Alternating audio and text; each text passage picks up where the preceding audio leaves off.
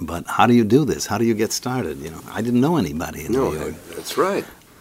I joined a telephone answering service, and they gave me a sheet listing the advertising agencies that produced the various dramatic programs.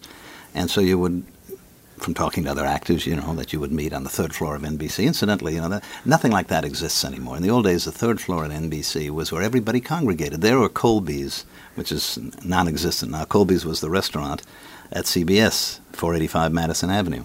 So if you wanted to meet any of your friends or just find out what was going on, you just ended up on the third floor of NBC over at Colby's, and you kind of got the word there. It was all passed on. Everybody congregated there, and it was social. And also, there was a good chance to nab a director as he walked through from one studio to another, because the third floor was where a great many of the dramatic shows came from the studios on the third floor.